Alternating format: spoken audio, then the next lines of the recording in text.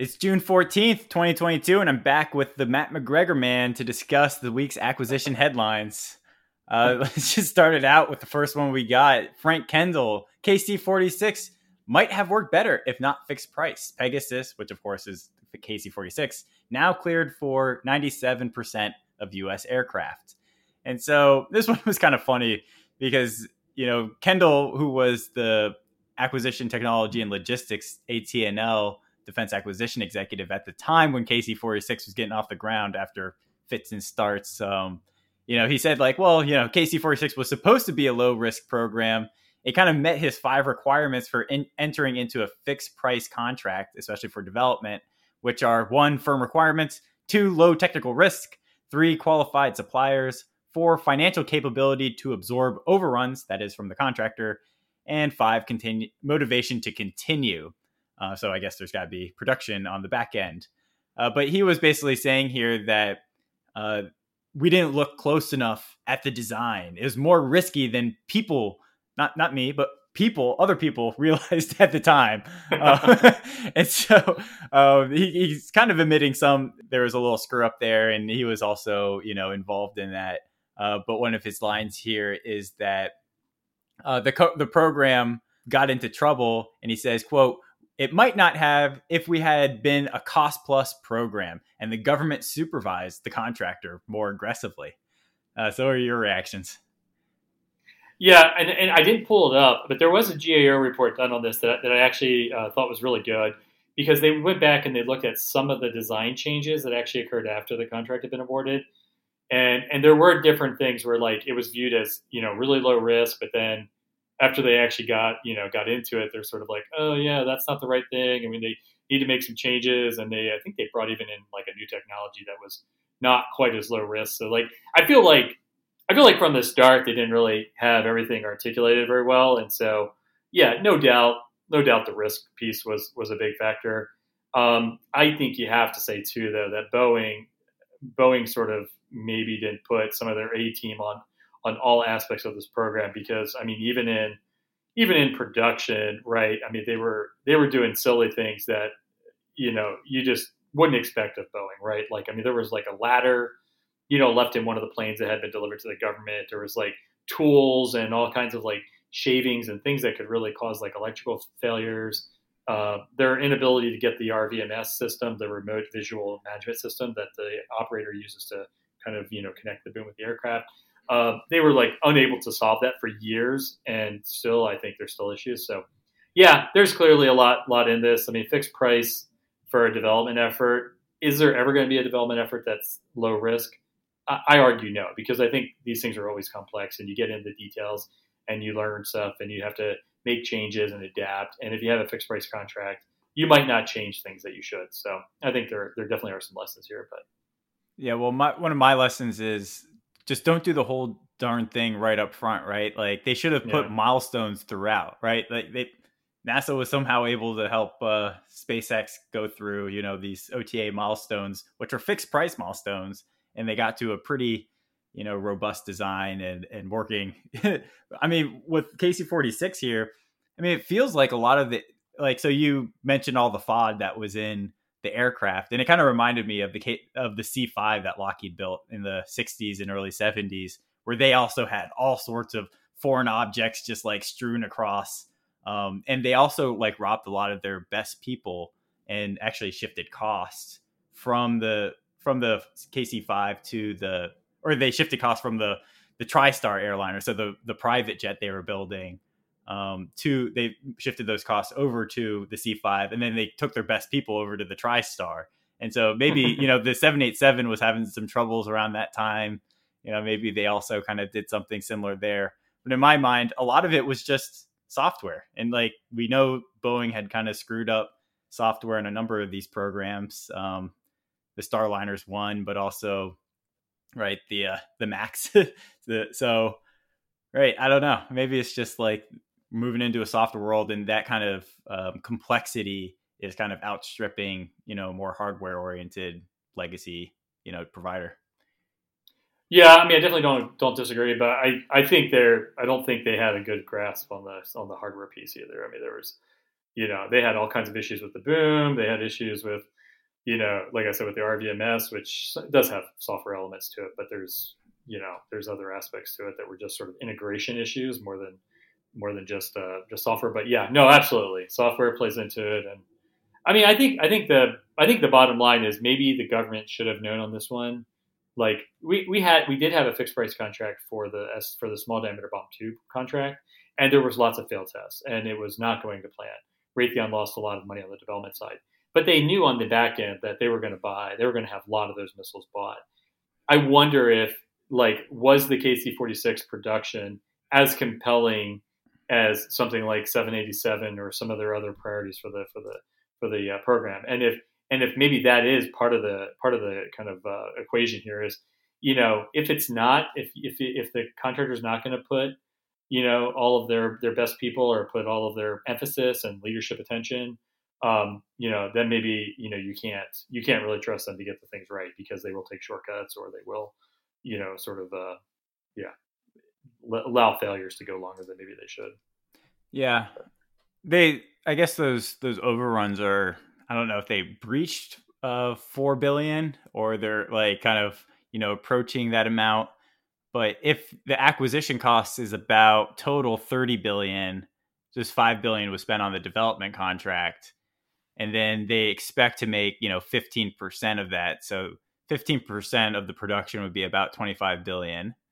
And then you can also say, so that's the profit. So they can afford to take a little bit of loss if the Air Force goes through with the full buy. And then the bigger slice, right, is going to be like 60 to 70% of the back end will be sustainment. Now, how much is going to be organic or not organic and pay it out or whatever, but there's another, big profit opportunity for them to make it up.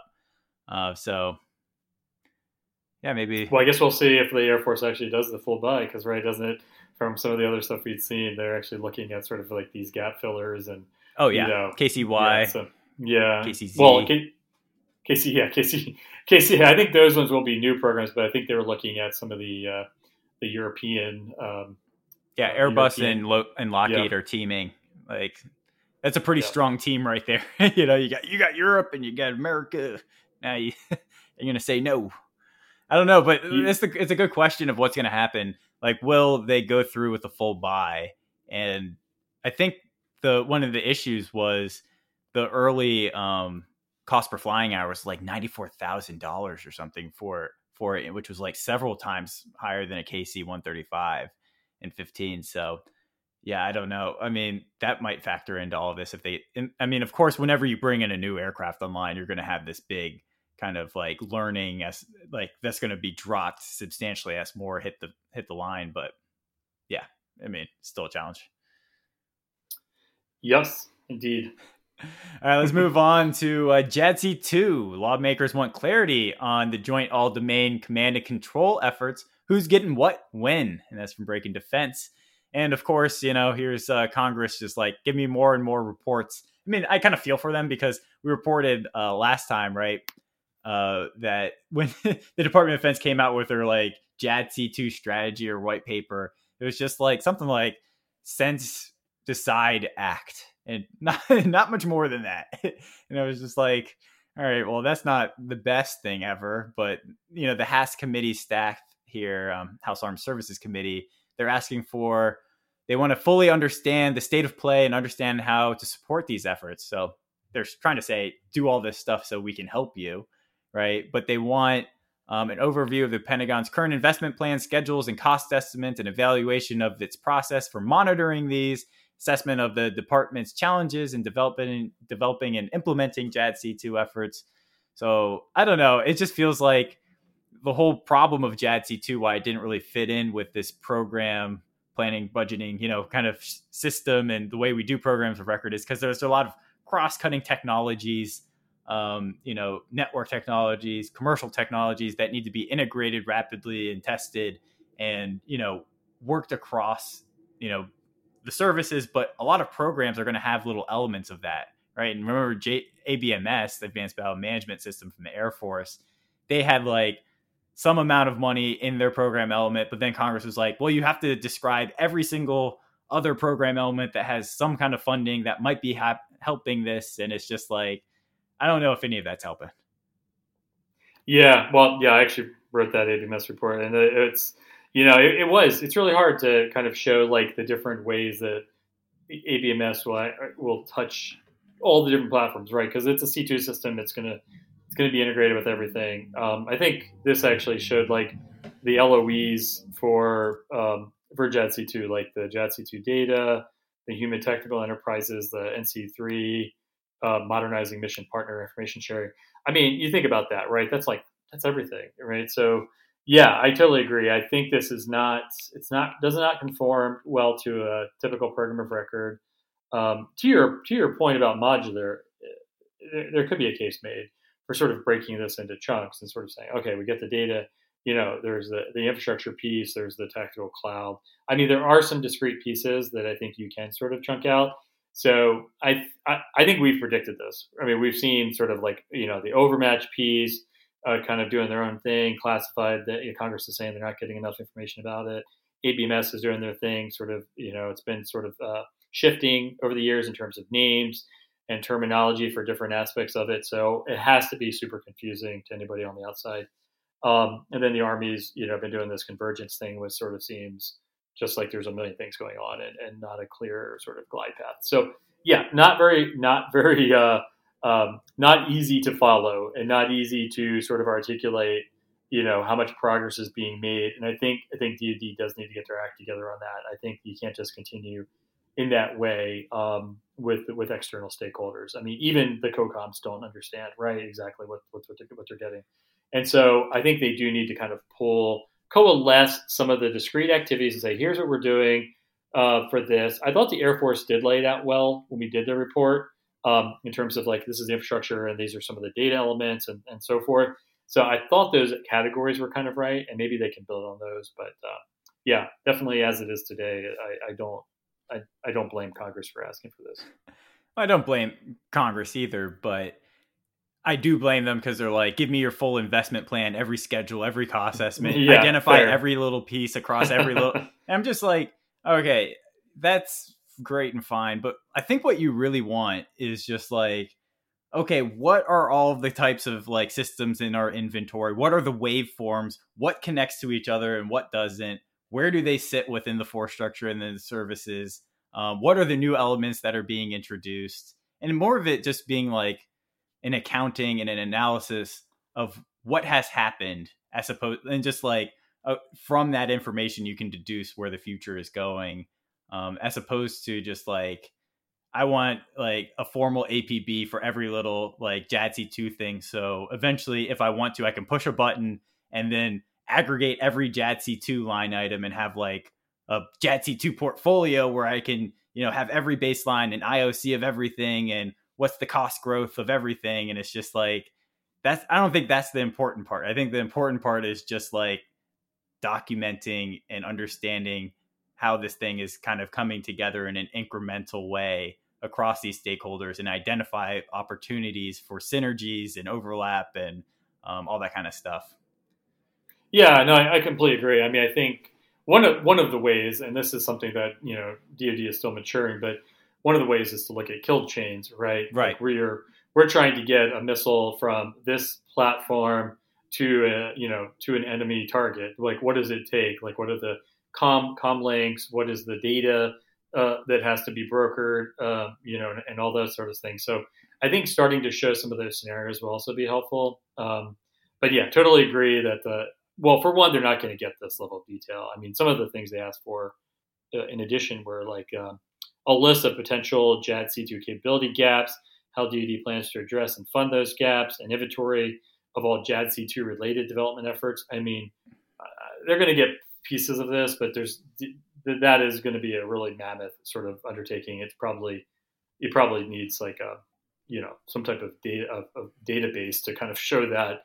It's not going to be easy to put in a report. So yeah, they'll get pieces of this, but hopefully what I'm hoping to take from this is that DoD just needs to tighten up their messaging on this and also, make sure that they do have synchronization. I don't think that has been proven, that there actually is synchronization happening across the services so that what does come out the end is interoperable and can actually play together, so that a ship can talk to an Air Force jet, can talk to an Army unit. So, yeah, I think they do need to kind of show that a little bit. Yeah, but I think it starts with a mapping of kind of different types of kill chains or decision chains or communication chains, right? And then you just can kind of like map it.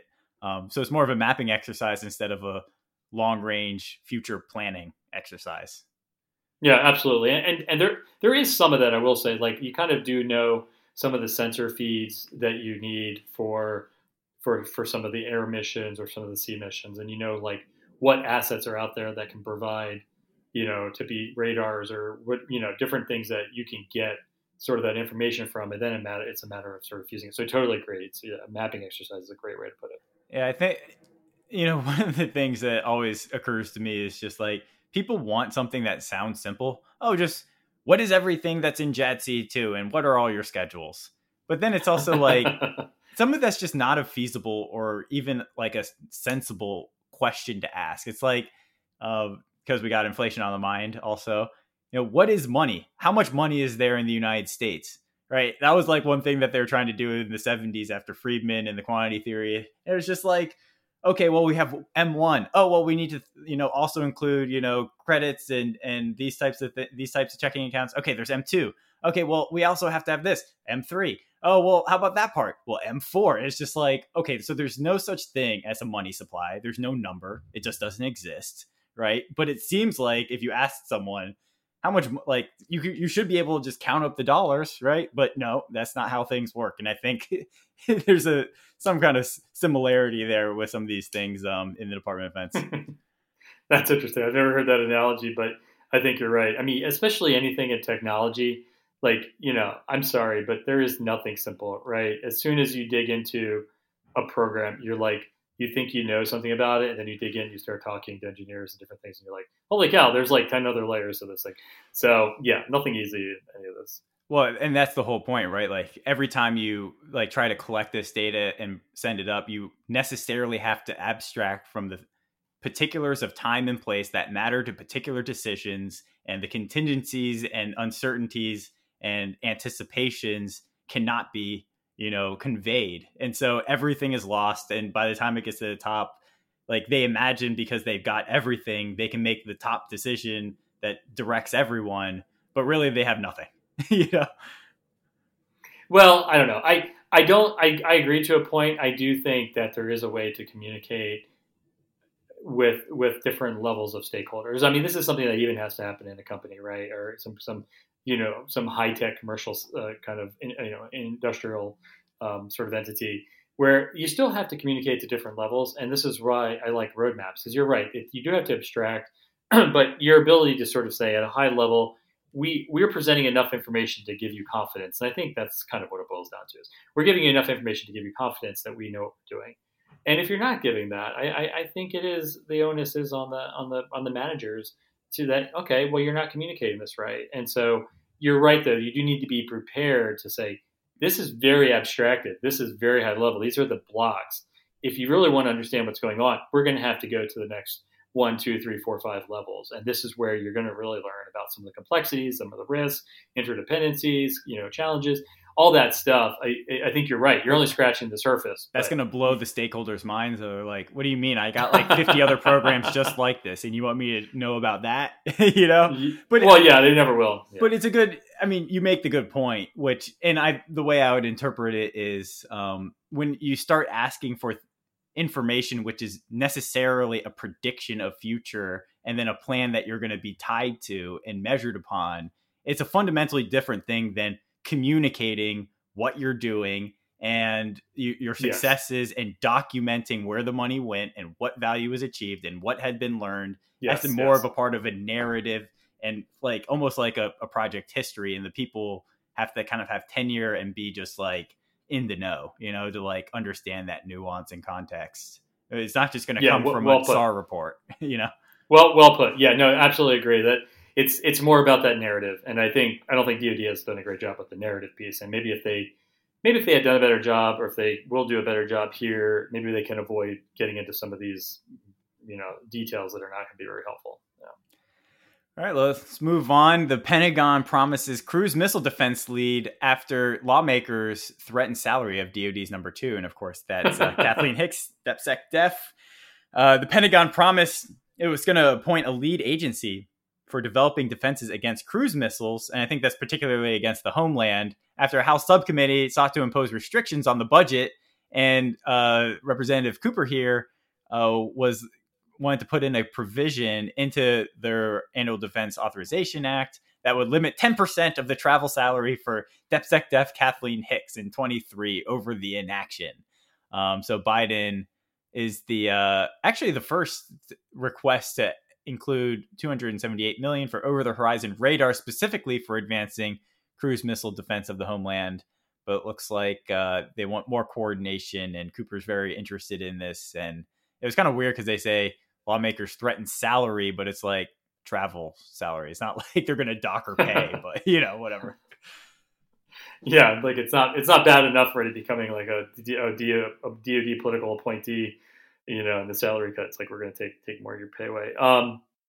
Yeah, clearly that was like I'm surprised that it got as much attention as it did. It's kind of a weird thing to do to say your travel salary, but I'm confused in general. Like, I'm sorry, we have huge organizations that have this responsibility. We have the Missile Defense Agency, right, which is comprised of the Army, Space and Missiles, has a huge.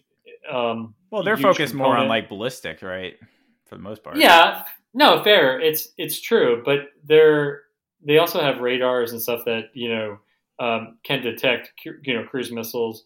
We have NORAD and Northcom, which have F-16s and other assets to detect cruise missiles and other threats and shoot them down. We have all kinds of radars. I mean, this isn't. They're not even like this. They're not saying a hypersonic cruise missile, which I don't think anyone else has. No one's working on it. Maybe they're working on it, but yeah, it's not like a hypersonic cruise missile. They're just like saying cruise missile defense. Right. My point is just that we have agencies who do this. Yeah. Now, if we need to restructure it and say, okay, MDA, we need, not just mid-course, not just, ICBM stuff. We need you to sort of expand your aperture and make sure you develop some capabilities that can be deployed on the homeland, which, I imagine there's probably some tailoring and things that would need to be done to make some of those assets, work for cruise missiles if they aren't already kind of thinking about that. But there are assets out there, and Northcom and NORAD have that responsibility. So I don't really understand this idea of like we need to like establish some new office or something like that. Like, okay, let's just look at the people that are already sort of specialized in this mission set, and if we need to expand or reorganize their roles and responsibilities, let's do that. But I'm really sad to hear that there's going to be another lead, another czar for something, and then it's going to be the bureaucracy will build around that person, and then that will take away authority and sort of accountability from the other folks that have pieces of this mission, and it's just sort of I don't know. I just hate to see that. But good that the over-horizon radars, it is kind of surprising that we haven't been doing that, because I know there was a Jew on for this exact thread, years ago for the air domain. So I'm a little bit surprised that we hadn't already been investing in some of those radars. Yeah. Oh, there's tons of radars being invested for all sorts of missile defense things, right? But it did feel a little bit like Cooper was kind of like trying to bully. It was like, I don't know what your particular interest is, on that, but it seemed like a weird bully tactic there. Yeah. All right. Houston startup unveils Stargazer, a Mach 9 hypersonic space plane concept. And the first step here, well, basically this is based on the rotating detonation engine, which is, I think it's been like tested in Japan. We talked about that. But this U.S. company here is kind of making more strides than I thought. Of course, it's going to be a zero-emission next-gen rocket engine is what they're labeling it as. But it's followed several experiments carried out in hypersonic wind tunnels and test facilities. The company says it will kick off a subsonic and supersonic flight tests for a scaled drone as soon as next year. And so considering how much they achieved in 2 years, the quote here is, it's possible Houston-made Mach 9 space plane will be taken to the sky very soon. And so maybe that's 2030-ish, maybe, or maybe even inside of that time frame. But yeah, cool stuff. There's lots of these different hypersonic aircraft that have been kind of coming out. Yeah, it is kind of funny, isn't it? We've always the last number of years we've kind of talked about hypersonic as this sort of defense unique sort of technology area, but really turns out that commercial sector might be beating us at this one too. So I'm skeptical that a Mach 9 spaceplane will take the sky very soon, but it is promising. I mean, that they've made as much progress as they have. It's also really interesting that they must have had a lot of advanced investment before this. I don't know the whole story on this particular startup, but I mean, 20 million is not very much for what they want to do. And so the fact that they were able to do it in 2 months, have that design complete, they must have had some real a good start on that. But yeah, no, hope they're successful. It'd be pretty cool to they had a nice video there. It'd be pretty cool to take a flight, around the world, and be able to not have to sit on a plane for 20 hours. Yeah, to the future, right? To the future and beyond. Indeed. I think that was I don't even remember it. Buzz Lightyear. Pentagon's new AI chief vows to crack bureaucratic inertia on tech advances. So Craig Martell, that's the new AI chief, which is really the chief AI and digital and AI officer. Is that right? Is it digital? It's data and AI officer. Yeah, but this chief data officer is also under him. Is that right?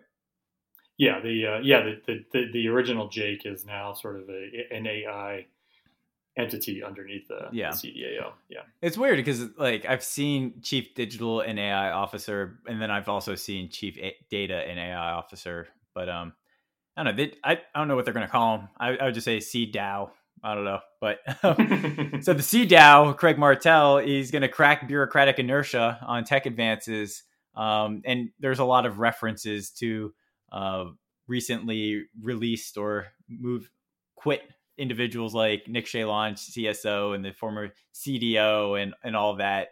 But one of the things that popped out at me here was not that he said he took a not trivial pay cut to go do the job. But that he said, with respect, his top priority kind of was on the ethics and the responsible AI portion. And he says, quote, "For me, whenever there are lives on the line, humans should be in the loop. And the Pentagon needs to have a robust ethical guidelines for the use of artificial intelligence in warfare to ensure that machines would be 99.999% correct before any were deployed." And I get where he's coming from, but that's also a little bit scary, 99.999, because I don't think any AI is going to really come out with that in a operationally useful context. Yeah, no, definitely not. I mean, there's been a lot of thinking on this, and responsible AI is more the DoD's way of thinking of it. But it's responsible AI can be many things, and I think we have to not be so absolutist about sort of what is a reasonable employment of it, because let's just take sort of the Ukraine-Russia fight, right? Is it, if you were using autonomous systems to, more so than they already are using them, but if you had a lot of autonomous systems that could employ combat capability, and you said to them, over this line, which is well beyond the Ukrainian forces, let's say that it's the Ukrainians deploying them, and you said, you can kill anything over that line because I know in this box, the only thing that exists are Russian soldiers that are trying to kill us. And there's no civilians and things like that. Like in this box, kill whatever you can, take whatever tanks, take whatever vehicles, troops, kill whatever you want to. That's probably, most people would probably agree that's a reasonable employment. Now, if you're in an urban setting and you have a lot of civilians, that would not be a reasonable employment. So I think you really do have to look at the context of this. And yes, humans should be on the loop, whether they should be in the loop, especially when you think of like a high-end fight, China, it's clearly going to be a chaotic, combat situation. If you have humans in the loop in every single weapon system, you'll probably lose. So yeah, we just have to figure out sort of what the reasonable employment is. Yes, you don't want to take civilian lives, and so that needs to be front and center. But I think he might be a little bit too absolutist here. Yeah, it just kind of felt weird to me because it was like, okay, 99.999% correct before doing anything and break bureaucratic inertia. I don't see how those go together, right? Because it feels like they're along the same That sounds lines. like bureaucracy, right? Yeah. Right. But I don't know. I mean, he's probably coming from the Lyft perspective where it's like, if this app fails and this driver like kills someone or does something like that, it's like, in that kind of context, I can see 99.999%. I need that because I'm going to have 100 million rides. And if one goes wrong, like in this way, that's $100 million lawsuit or something like, or we might even go under before we've got big enough to be able to sustain that. Whereas the DoD thinks like that. I think that's kind of like similar to how the DoD thinks, but like DoD just has to be able, it just have to take more risks than that. Or else you just lose because your competitor is not going to, shackle themselves like that. Yeah, no, I think that's a really good point about Lyft. I mean, I think Elon Musk said essentially the same thing. Like he was afraid about full autonomy because it only took it'd only take like one or two accidents to to cause an issue, and it happened, right? I mean, look at the reaction when there were issues with the software. So yeah, I think you're right. I think when he gets in there and he starts to see that the data that DoD is going to be operating on is not as pure, not as clean as you probably want it to either train or execute an algorithm, and so there are trade-offs, and there's going to have to be some real trade-offs. I did think his one quote though I thought was interesting, and he does have some sense of this because he did work on Project Maven. But I thought his one quote here of "It's not my goal to come in and change the entire culture of DoD. It's really my goal to demonstrate that with the right cultural changes, we can have a big impact." I think that is the absolute right attitude to have. I think when you bring someone new in, he's going to have a lot of credibility with leadership because of his industry experience. And I think showing them like, hey, if you change this, if you allow these folks to do this, or you enable these kind of behaviors by doing this, you can really have a big impact. And I've seen that in my own companies that I've run. I think that will play really well with leadership, and I hope that he can kind of communicate that and make some changes in that way, rather than coming in and saying, "Oh, this is all wrong, and you need to change everything." I think he can maybe make some changes around the edges that'll be impactful. So, yeah, I hope so as well. Next one we're going to do, HASC Sea Power marks saves 5 ships. I said that kind of awkwardly, but their mark. So the way that the HASC is kind of making some marks against the president's budget is going to save 5 ships. Backs Marine Corps call for 31 amphibs, and we could just get right into it. What are they saving? They're saving 4 LSDs. So that's supporting that amphib, right? Going to keep more of those LSDs, and then they're also going to prevent the retirement of one guided missile cruiser, USS Vicksburg, or at least that's what they're planning to do. And then we'll see what the SASC does, and then appropriators do. But yeah, also an interesting part here on the Vicksburg is that the Navy spent about $300 million per hull to modernize the Vicksburg, and then they're going to kind of get rid of it. But the one thing that Congress did not really touch on yet, at least, is the fate of the 9 Freedom class LCS littoral combat ships that the Navy wants to decommission. So we'll see if they just let them just like write that off. Yeah, and for one, I fully support this action. I mean, I think retiring the LSDs and then also sort of decrementing the laws and stuff like that, and not really making sure that the Marines had everything they needed to implement this new vision was not a good way to go. These ships are not that expensive anyway, and so this should be an easy one. So yeah, good on that. The Vicksburg, I think the key one there that kind of got the committee over the line was that it was like 85% done already. So it was kind of like, and it was one of the younger ships. So that one sounds like it was probably a good decision as well. I'm sure the Navy will have to make offsets that will probably be painful, But yeah, on the LCS, one of the quotes there was from one of the staffers was, "There's a lot of member interest on the LCS, and that will be addressed at the full committee." So, definitely not over yet, but yeah, that's going to be an interesting one. There was one other thing that I thought was interesting. The MARC also directs the maritime administrator to carry out a program to complete the design and construction at U.S. Navy shipyards of up to 10 Sea Lift vessels for use in the National Defense Reserve Fleet. So it looks like that's getting more attention too, which I think is what Representative Loria was kind of making the point on. But yeah, that's actually a good requirement there that needs to be done. All right, Raytheon moving global headquarters to Arlington, right on the tails of Boeing, right? Coming to Arlington. Raytheon is now going to be headquartered in my hometown of Roslyn, Virginia. So now that's a move that we'll see 4 of the 5. Yeah, I don't know. There's ton. Roslyn. When I moved here, like Roslyn, you would just go out and it would be 8 p.m. on a regular day, and you don't see a soul. And now it's just like yuppies, including myself, all these yuppies walking around everywhere. Can't blame them. I'm one of them.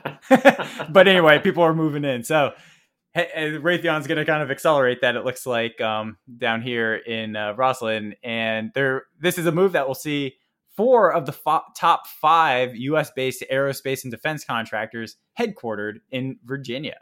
And one of the things that was interesting here was I didn't realize that Raytheon has 600 facilities, 44 states and territories, and all 4 of its business units have operations in Virginia, and they employ 1,000 employees, and is the top employer in Loudoun County and Falls Church.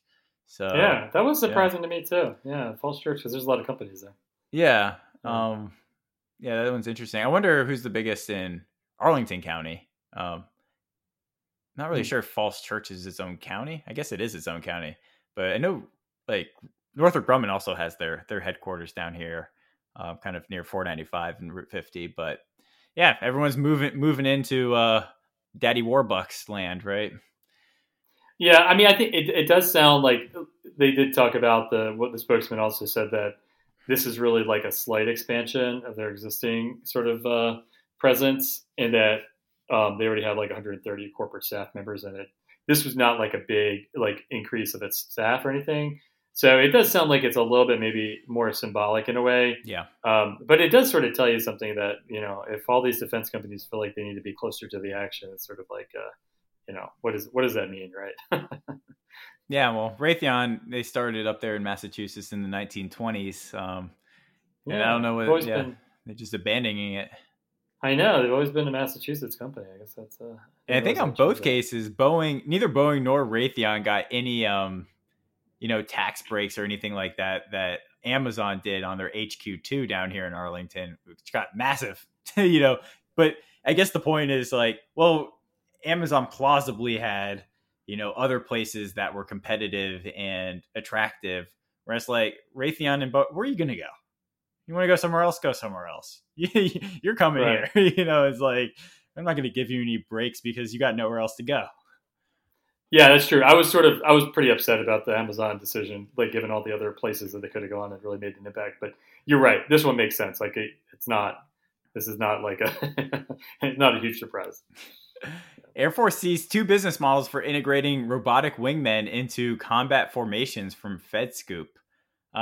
This one was kind of an interesting, article here based on a Hudson Institute webinar with Tim Grayson and Dan Patt and Brian Clark, which is incredibly excellent. So I'm probably going to have a bunch of blog posts on that because there's just gems throughout. And I didn't think the article got through a lot of the gems that I was getting.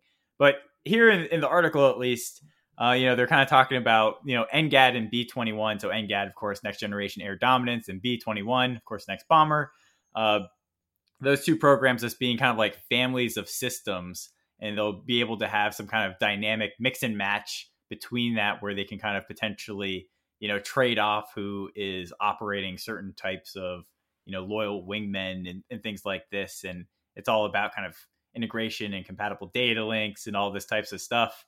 And it was actually a pretty good, article here, but like the integration into like how that's actually going to work in an acquisition sense. There's just a lot more in the actual discussion and webinar, which is on YouTube. So I'd recommend people to go see that. But anything you pulled out of this one? Yeah, and I do agree. That was a really enlightening conversation. I will say that I think they're probably right that NGAD and B21 are doing some of this. Those are, while they're open systems, they're also very closed systems in a way, the way they're architected. And so it's possible there. I will just say that outside of those sort of systems, there's a lot of progress that has to be made to implement this vision. This is very visionary. We have a long way to go. I mean, to do this kind of thing, you really do need the most robust digital engineering sort of enterprise you can get. You need to be at the Formula One level, with all of our platforms and all of our capabilities. This is not easy to do this mix and match and to reform and okay, we'll do we'll pair these platforms together and they'll be seamless. Man and unmanned teaming has a long way to go, and so I would just say I love the vision. I think it's exactly right, and it's going to be very software intensive. It's going to be very digital engineering focused. It's going to also have to be very mission engineering focused, and all those things are maturing. Are they maturing as fast as they probably need to? I'm not so sure, but yeah, definitely this is where we need to go. So. Well, on a similar but different note here, first F-35 aggressor dedicated to replicating Chinese threats unveiled from Warzone. The U.S. formally reestablished the 65th Aggressor Squadron at Nellis Air Force Base. The unit will now exclusively fly F-35A Lightning IIs, dedicated to replicating threats that are emerging from China. And this 65th Aggressor Squadron will be equipped with early production units of the F-35A. So I guess put those to good use because they might not be the most mission capable, those first ones off the line. At least they're getting some use. I don't know how. Yeah, I hope that they were able to bring down the maintenance costs because I know there's after each lot there's kind of all these different maintenance procedures, but hopefully they're able to bring those costs down as the enterprise is kind of scaled up in order to kind of make all sense. But yeah, I was interested here that I know you've been interested, so I want you to jump in. But the thing that the generals were saying here is that in the adversary air, the current companies providing those types of services through this massive IDIQ, they were not providing worthwhile aggressor capabilities for training, and so ACC had to instead, and that's Air Combat Command, you focus on creating their own in-house F-35 aggressor force. Yeah, I mean, it sounds like they will still keep a lot of the F-16s. They're going to upgrade some of the Block 25s, and a lot of those will still be, or not the Block 25s, the Block 42s rather. The Block 42s will still get upgraded, some of the upgraded radars and stuff, and those will probably still kind of provide a lot of training. But when you get into the high-end training, this is the stuff that they do. Nellis and up in Alaska at the park. This kind of stuff you really do need the high end stuff. And for a long time, the Air Force really did not invest in the combat ranges, doing those upgrades that were more operationally relevant. So there's a lot of catch up to do. But on this particular one, it is interesting that they did it so abruptly. I think they made the point that this is going to result in some near term shortfalls. So because it's going to take time for this unit to spin up and sort of, get used to the F-35 versus they've been relying on all these sort of the Mirages and Honey Badgers and all that kind of stuff.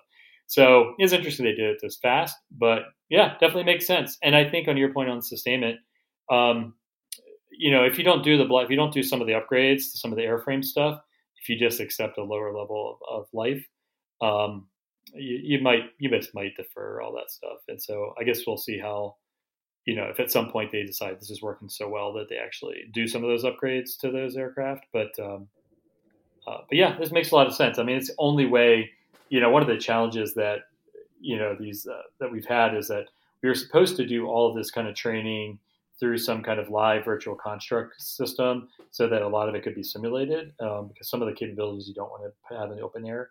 And so I was always sort of skeptical that they'd be able to get that level of simulation And I think they are still having challenges on that front. I think they can do more, but you really do need sort of that actual, experience at the range, going against high end fighters. So yeah, this is good. This is a good move, I think, and like you said, make good use of those old F-35s.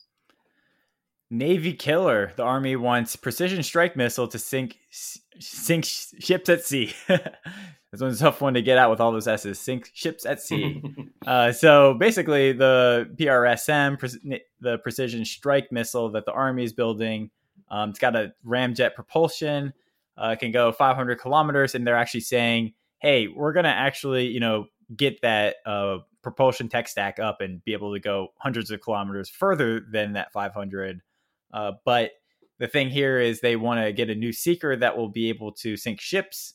Looks like, they have some envy with the Marines and their naval strike missile, and the Air Force just kind of demonstrated a JDAM sinking ships. And of course, you also have LRASM, long range anti-ship missile, and all these other ones.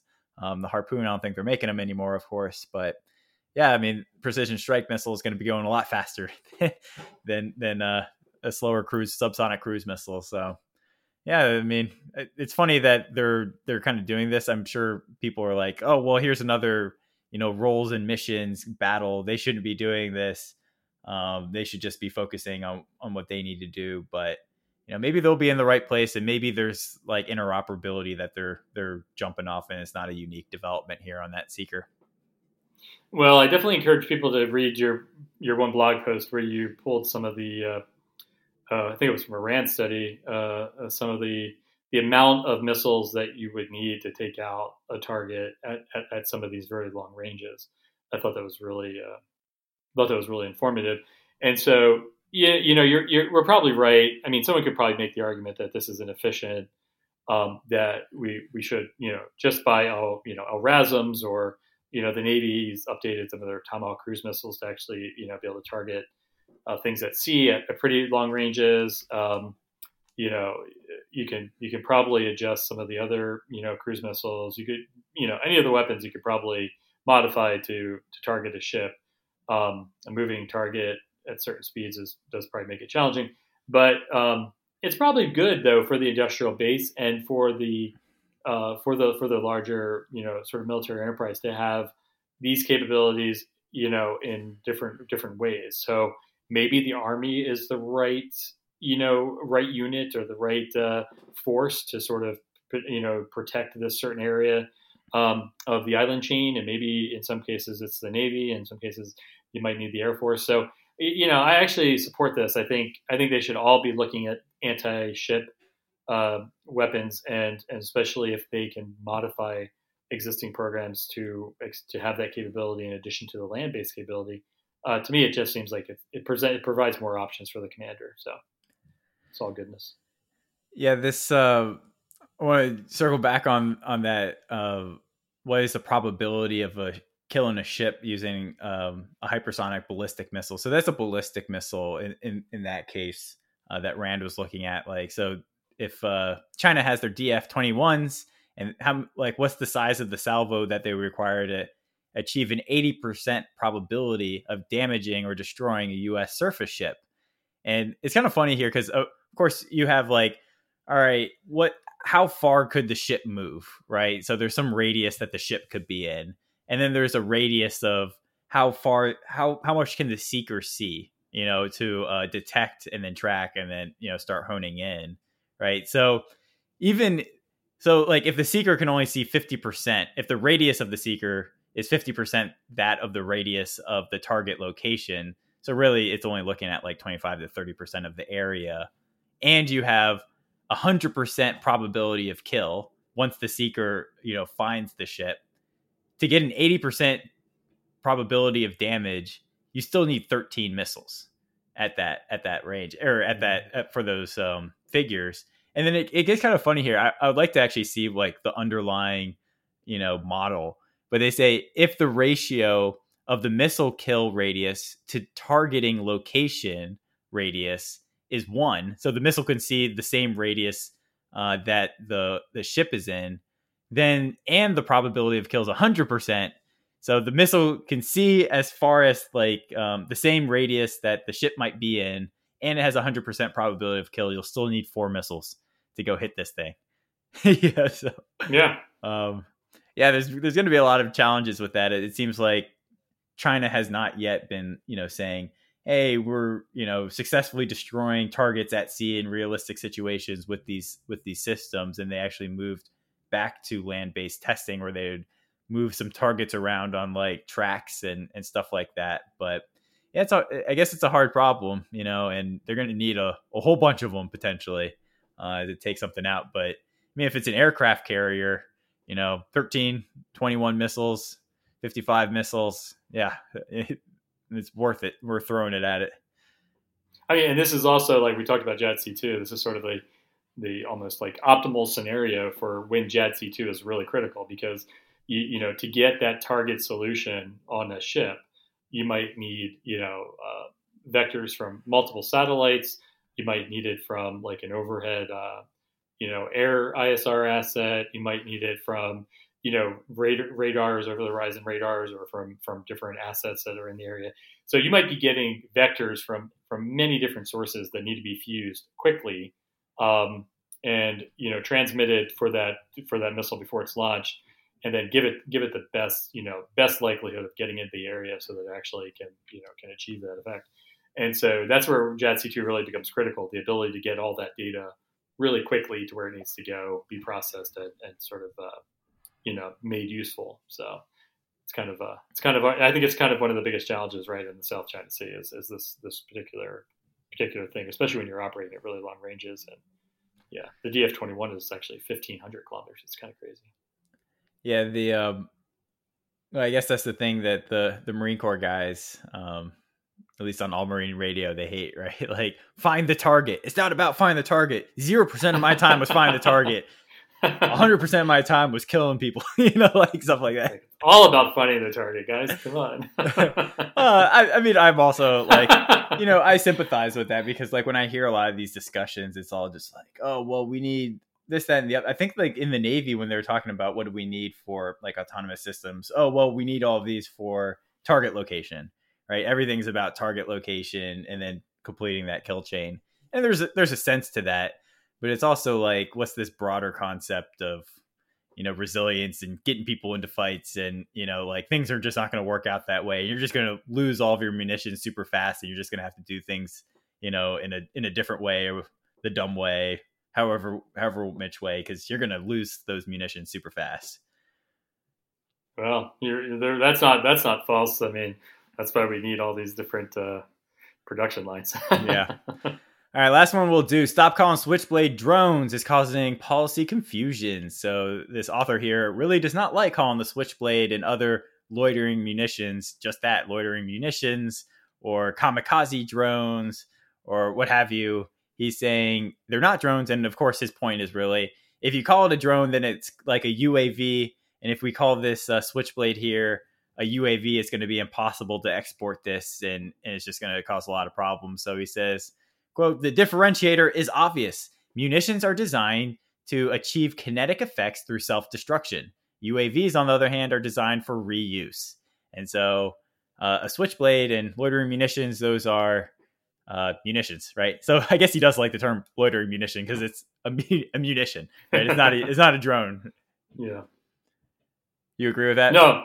Yeah, no, absolutely. Yeah. We should be careful with our language on a lot of this kind of stuff, I think. Even when we're talking about like a drone that's sort of like like a Predator drone versus like a drone that's actually sort of being commanded by a nearby manned aircraft versus something that's more autonomous. Like we do need to have these differentiators, and there in the scientific community there actually are levels of autonomy and different things, and we probably need to be use those more, and then very very very rightly differentiate from munitions that happen to use drone technology. So, yeah. Well, that's all we got time for this week. Thanks for joining us, and we'll see you next week, Matt. Thanks, Eric. This concludes another episode of Acquisition Talk. If you have comments, interview recommendations, or just want to chat, please contact us at acquisitiontalk.com. Thanks again, and until next time.